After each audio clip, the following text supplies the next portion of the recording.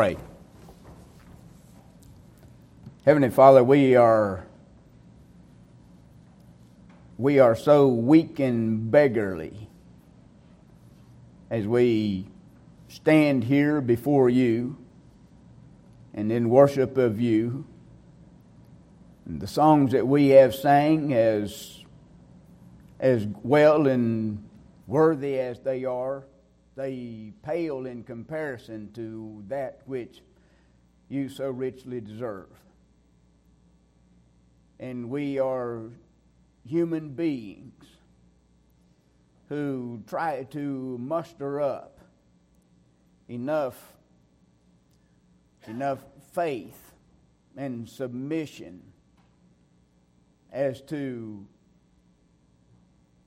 for you to think worthy of your attention to us this morning.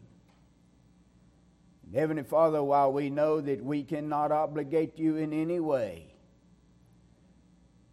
we are so thankful that you have obligated yourself to us. In the name of Lord and Savior Jesus Christ. And so we come before you this morning in a worshipful attitude and manner, in that same name, and for all that He has done for us. So we pray these things in the name of Jesus Christ, our Lord and Savior. Amen. Please go with me to 2 Kings chapter 5. 2 Kings chapter 5. I have titled my outline this morning, The Hope of Naaman's Cleansing. The hope of Naaman's cleansing. As you are turning to 2 Kings chapter 5, let me give you a few words of introduction this morning. Sickness and pain is a great motivator to cause the sufferer to seek medical help. Some months ago, the woman whom I loved dearly was under a great deal of back pains, but because of the exquisiteness of the pain and because it was ever constant and without any relief, we came to the conclusion that the only way that we could treat that at the present time was to agree to a surgical procedure. And the surgical procedure proved somewhat profitable, and yet many things still remain. But whenever a human being is especially undergoing pain and debility and the potentiality for death, that person will go to the extremes in order to seek some relief. Often we consult unconventional sources, do we not? Holistic treatments and self-medications. Some of these are really genuine quackeries. And other methods that we consult are downright and outright dangerous to our health and to our very lives. And sadly, we as human beings, too often the Lord God is the last source that we seek. God is either ignored altogether for other religious forms, at least in the religious world, the spiritual realm, or we just approach Him wrongfully and inappropriately, and we demand that God obligate Himself to us when we have no right to demand God of anything. God is God. God does what God wants. Too often we seek counselors for our personal problems, or we seek medical doctors for our physical problems, or we seek psychologists for our mental problems, when the most simple solution is, first of all, seeking unto God Almighty. Nahum was such a man who finally, and out of necessity, he followed the Lord's prescription for his leprosy. Let's read some verses in here. In 2 Kings chapter 5, I want to begin with verse number 1. Now Naaman, captain of the host of the king of Syria, was a great man with his master, and listened to all of the great accolades regarding Naaman. He was a great master. He was a great man with his master, and honorable, because by him the Lord had given deliverance unto Syria. He was also a mighty man in valor, but he was a leper. If you're reading from the King James translation, you'll notice that the expression, but he was, is placed there appropriately, rightly, and correctly by the translators to complete the thought and for clarity. We could literally read it, he was also a mighty man in valor, a leper. And the Syrians had gone out by companies and had brought away captive out of the land of Israel a little maid. And she waited on Naaman's wife. She was the slave of Naaman's wife, and every whim and wish of Naaman's wife was her command. And she said unto her mistress, the little maid, said unto her mistress, would God, my Lord were with the prophet that is in Samaria, for he would recover him of his leprosy. And one went in and told his Lord, saying, thus and thus saith the little maid that is of the land of Israel. And the king of Syria said, Go, and I will send a letter to the king of Israel. I believe that this king of Israel is Jehoram, Ahab, and Jezebel's son. So you can just imagine what kind of man this king of Israel was. And he departed and took with him 10 talents of silver, 6,000 pieces of gold, and 10 changes of raiment. And he brought the letter to the king of Israel, saying, Now when this letter is come unto thee, behold, I have sent Naaman, my servant, to thee, that you may recover him out of his leprosy. And it came to pass, when the king of Israel had read the letter, that he rent his clothes, and said, Am I God to kill and to make alive, that this man doth send unto me to recover a man of his leprosy?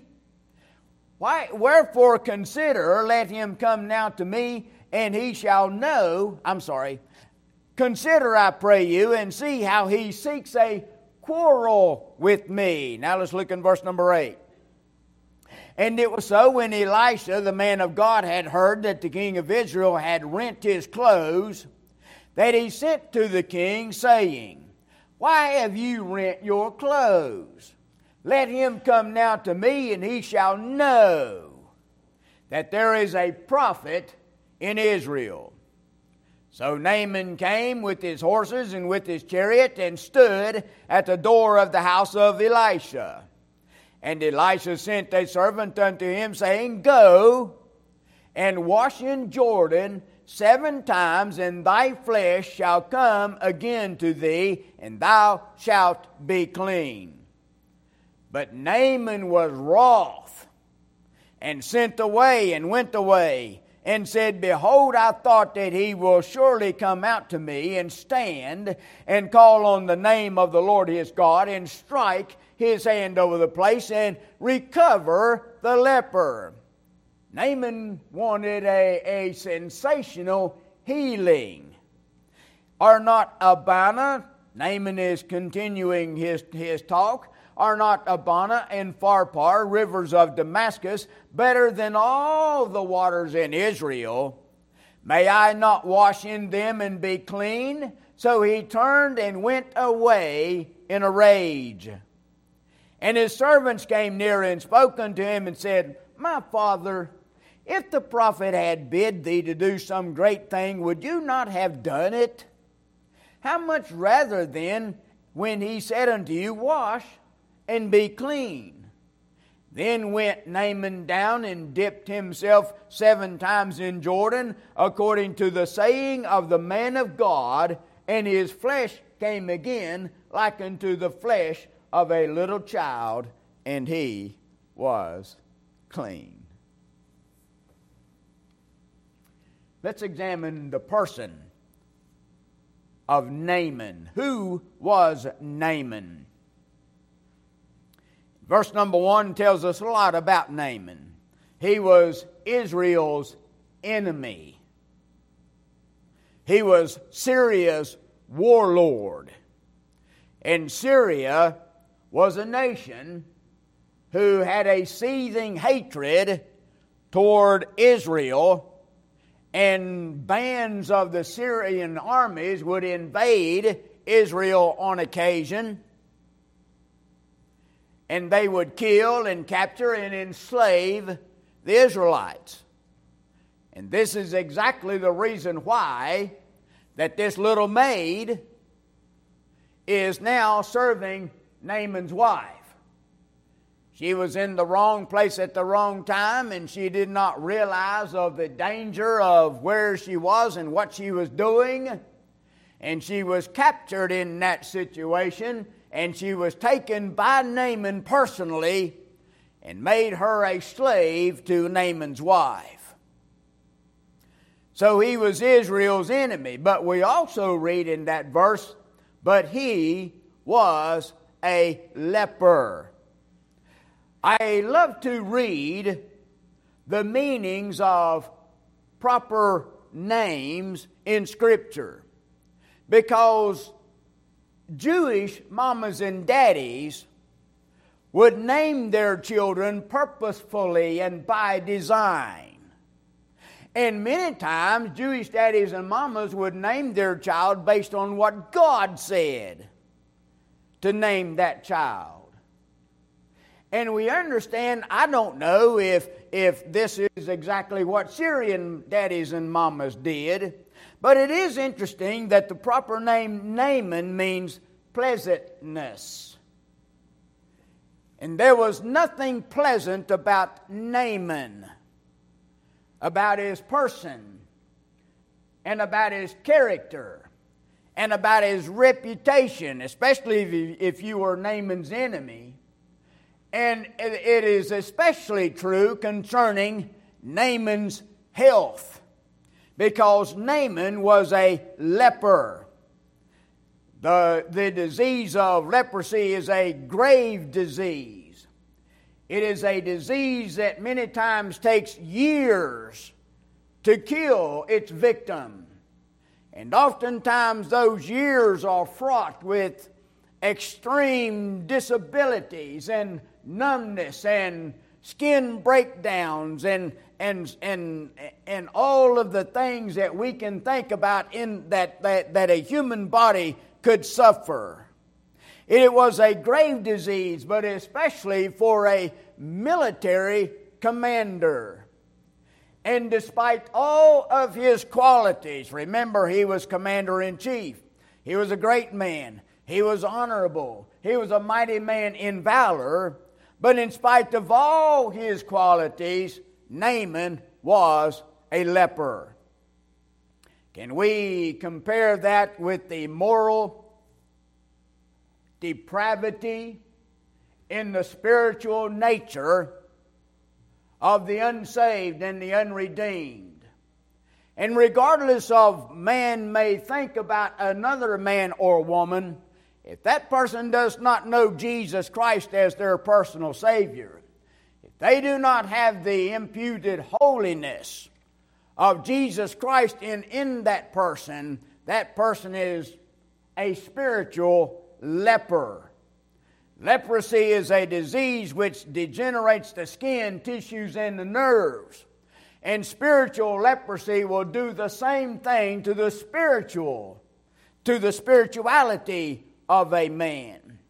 I remember in 1974 and 1975 when I was stationed at Utapao, Thailand, on the Gulf of Siam. That every now and then I would take a little trip down to one of the neighborhood cities from the base, and one of the sights that I am so struck with even today is a sight of seeing a particular person who was laid out, many times stretched out, on some sort of blanket there on the pavement. This man was a leper. And to behold this man as he is sitting there in his want, and who is literally at the mercy and the kindness of anyone who walks by who is willing to donate a little something for this man to possibly get his next meal. And I was looking at all of the open sores on this man, and looking at his hands and his fingers, where many of them were reabsorbing into his body or had literally fallen off. And I would think about all of the flies and the insects that were attracted to such physical depravities of that. And I couldn't think of a person who could experience something any worse than that. But I'm telling you, church, that whenever a man knows not Lord Jesus Christ as his personal Savior in the spiritual sense of it all, he is exactly like that man, laying there in all of his sores and depravities. The Bible says that the leper, in Leviticus chapter 13, that the leper had to warn those whom he came in contact with. And whenever someone was to inadvertently and ignorantly was to approach this man, that this man, this leper, was to cry out, "Unclean, unclean." Those who were approaching him would know that this is one of the most debased types of people, humanly speaking, as far as the physical health is concerned. And he was to avoid him at all cost. But in the spiritual realm, leprosy symbolizes the unsaved spiritual condition of a person. Whatever man's status is with man, God sees the unredeemed as leprous. Can I go over into Isaiah chapter 1 and verse number 6, where Jehovah God is not actually addressing Israel as a spiritual leper, but he certainly gives the right description of Israel. From the sole of the foot even to the head, there is no soundness or health in it, but wounds and bruises and putrefying, meaning rotting sores. They have not been closed, neither bound up, neither mollified, meaning soothed with infant. The unredeemed cry unclean, unclean by their lifestyles. And as Apostle Paul said in Ephesians chapter 2, the sinner is dead in his trespasses and sins. And that word dead comes from the Greek word nekros. And a necrotic skin is a dead corpse that is in the process of rotting. And that is exactly the spiritual condition of the unredeemed man. Humanly speaking, Naaman had no hope. But in reality, not all was hopeless. I have said this from the pulpit in the past. May I say it again because it applies in this situation. Do not apply the secular definition to the word hope as it occurs in spiritual matters. If in my estimation, there are many things that I hope for. I know that I do not have the power to just click my fingers and those things come into reality. But I want them to happen So therefore, I behave and act in such a manner, and I manipulate my resources and my time and my money sometimes, and I do everything that I can to manipulate that thing into reality. In reality, it may happen and it may not. Most of the time, it does not. That is not the situation and the definition and description of hope as it applies in the spiritual realm when Jehovah God is involved. Here the word hope means a sure, guaranteed future reality for which saints wait for with eager anticipation because God has promised and secures its fulfillment. Can we actually say this, that the word hope, we can use it in the prophetic perfect tense? Prophetic perfect tense means this, is that it has not happened, but we can talk it has already happened. And buddy, whenever Jehovah God promises that thing, then that is hope for sure. Let's look at our first main point. Naaman had no hope in himself. He had no hope in his authoritarian rank. Naaman was the captain of the host, meaning the armies of the king of Syria, Israel's enemies. And yet he was the commander-in-chief. In the military realm, there was no superior to Naaman. He was the highest that he could go. And yet, with all of that authority at his disposal, Naaman could not command his leprosy to go away. He had no hope in his authoritarian rank. He had no hope in his personal attributes, neither.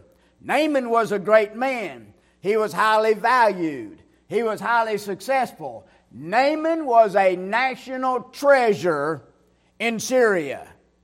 And yet with all of that, he could not wish his leprosy away. He was an honorable man. He earned great respect. He was a principled man. God gave him the victories, and yet Naaman received the credit. And with all of that, Naaman could not wish his leprosy away. Scriptures say he was a mighty man in valor. Few equaled his courage. I would imagine that Naaman did not send his troops into battle. Naaman led his troops into battle. He was out front. He earned the highest respect from his armies. He also had no hope in his military victories. He led the Syrian armies to victories. The Bible says that by Naaman, the Lord gave deliverance to Syria. While Naaman claimed all the credit, in reality it was God who gave victories to the Syrian armies. Can we look at the significances of Naaman's military successes? That is, that Jehovah is not a mere local deity. In the superstitions of this age, Syria had their own gods, and all of the other nations, they had their own little pet gods. And the armies were always vying against one another, and the victor was always credited to the God of that particular nation. That's the reason why when you go over into 1 Kings chapter 20, the Bible says that Syria was having some trouble with Israel's armies, and so the counselor to the king of Syria said, "Listen here. The reason why that they're victorious over us is because Israel's God is the God of the hills. So instead of us fighting them in the hills, let's fight them in the plains." So Syria did that, and guess what happened? They lost anyway. Because Jehovah God is the universal God. He is the sole living God. Jehovah guides the destinies of all nations. As we can go over into Isaiah chapter 40, I believe it is, where Isaiah, speaking for God, says, the nations are nothing more than a drop in the bucket. They're nothing.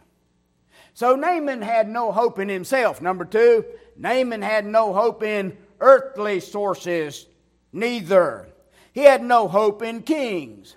Syria's king, which we believe was Ben-Hadad II, he wrote Jehoram, who was Israel's king. And here's what he said, I'm going to send Naaman to you that you may recover him of his leprosy. And here is Jehoram's reactions to that. Am I a god to kill and to make alive? He seeks a quarrel with me. If I don't do this, then I'm going to give him the excuse to come and invade us again. That's what's going on in Jehoram's mind. The spiritual significance to this is you will not find a quarrel with God. Listen to what Paul says in Colossians chapter 1. The Father hath made peace through the blood of his cross, meaning Christ's cross, by him, by Christ, to reconcile all things unto himself. Yesterday I went over into Hebrews chapter 4 and I read this little nugget. Let us come boldly unto the throne of grace. Why can we come boldly unto the throne of grace? Because God has no quarrel with us. We won't find a quarrel with God. That we may obtain mercy and find grace to help in time of need. Naaman sought everything except God, except Jehovah God. Well, I read a little bit further in Hebrews, and in Hebrews chapter 13, I read another boldly over there. We may boldly say, the Lord is my helper. I will not fear what man shall do unto me. You're not going to find a quarrel with God in the realm of salvation. God desires sinners to call upon him. Seek ye the Lord while he may be found, Isaiah says again in chapter number 15. Call ye upon him while he is near. He is not far away like the God of the Philistines there on the mount. When Elijah is telling them, look, your God may be on a trip. Maybe your God is asleep and you need to wake him up. Cry louder. That's not our God. Not only will we not find a quarrel with him, but he is right here. So whisper away. He's just a thought away. While he may be found, call ye upon him while he is near. The Lord will have mercy upon him. He will abundantly pardon. Naaman had no hope in earthly sources. Neither did he have hope in riches. So kings couldn't help him, and neither could riches help him as well. Look in verse number 5. Here is what Naaman offered for his health. First of all, 10 talents of silver. I did a little bit of research yesterday. A talent of silver is 75.5 pounds. And Naaman had 10 pounds with him, or 10 talents with him. 75.5 talents, or pounds, times 10 equals 755 pounds of silver. That's what Naaman had with him. I looked it up yesterday. Silver, as of yesterday, is worth $18.44 an ounce.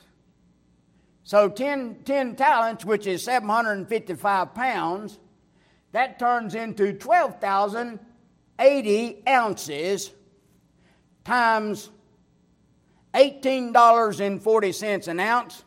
We come to $222,755. So if Naaman approached Elisha today, he would have had that amount in silver.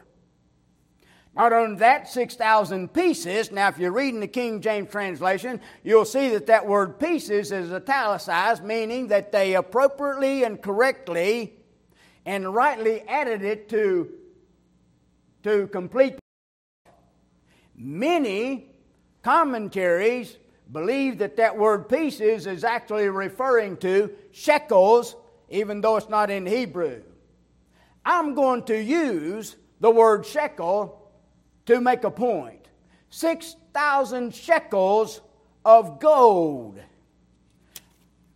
A shekel in this day and age was not a coin, it was a weight. And so he had 6,000 weights of gold with him. A shekel, Bible theologians and researchers believe that a shekel weighs as much as 0.4 ounces. So if he had 6,000 shekels multiplied by 0.4 ounces, that comes to 2,400 ounces or 150 pounds. Yesterday, the value of gold was $1,707 per ounce times 2,400 ounces equals $4,096,800. And that's what Naaman would have had with him had he approached Elisha today. Not only that, but he had 10 changes of raiment. This was the finest, most luxurious material. Just out of grins and giggles, I went to my search engine yesterday and I typed in a phrase, I think it was, the most expensive suit brands. And I came across an article, and here's one. I was looking at a particular movie star who is wearing a suit in the movie that he starred in, and it was a Brioni Vanquish suit. And the suit that he was wearing in that scene cost $43,000. Tom Ford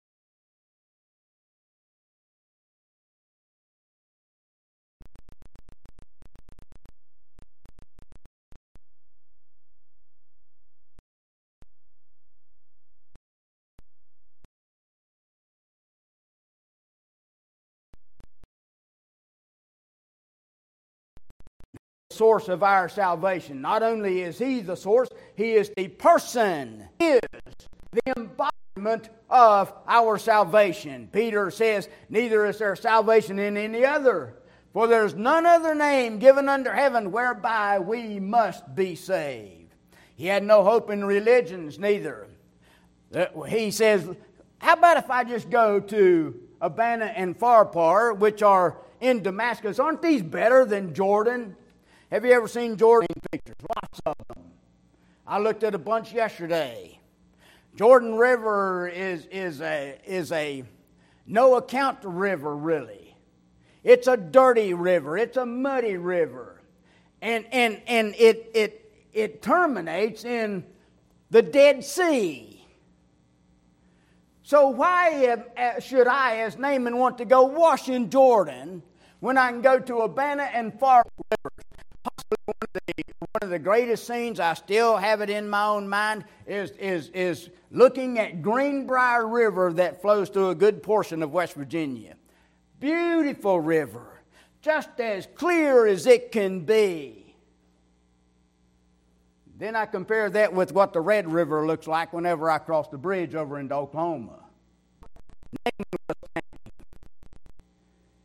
Well, Jordan is a muddy river, but guess what? It's God's way. God makes the rules. Listen to what John's vision was. In Revelation chapter 22, he says, He, the angel, showed me a pure river of water of life, clear as crystal, proceeding out of the throne.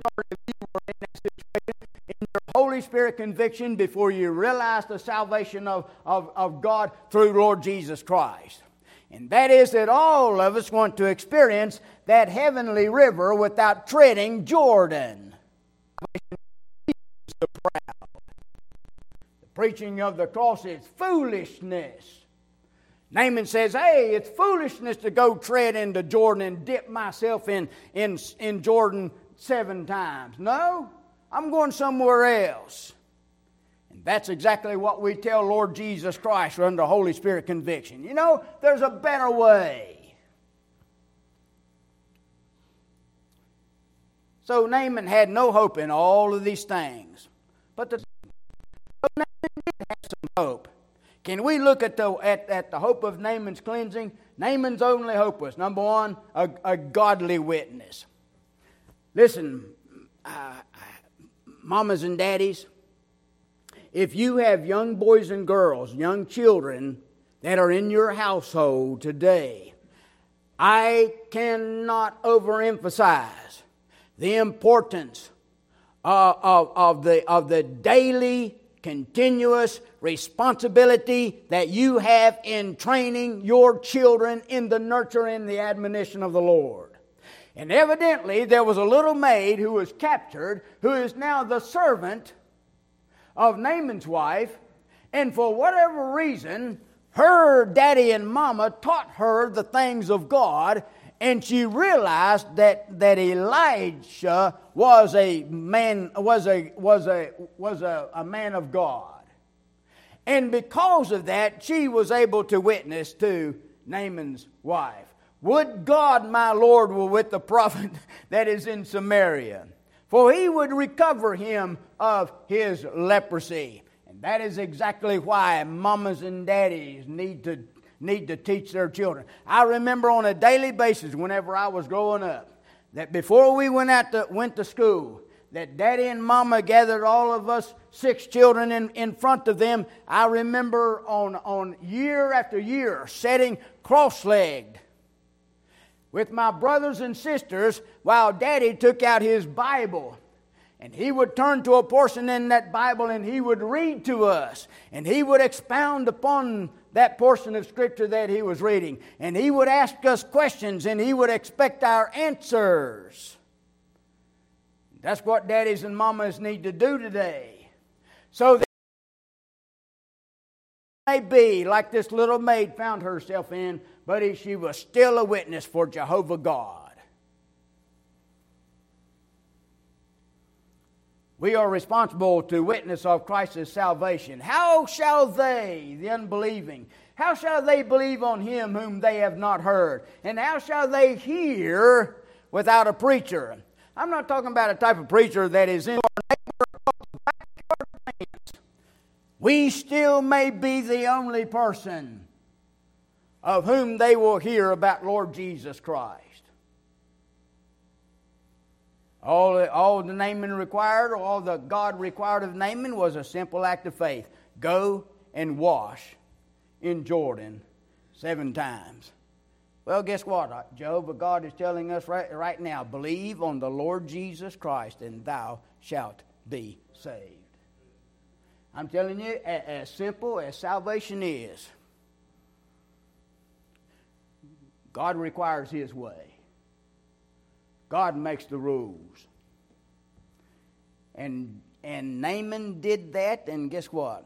Here is Naaman's conclusion. Now I know there is no God in all the earth but in Israel.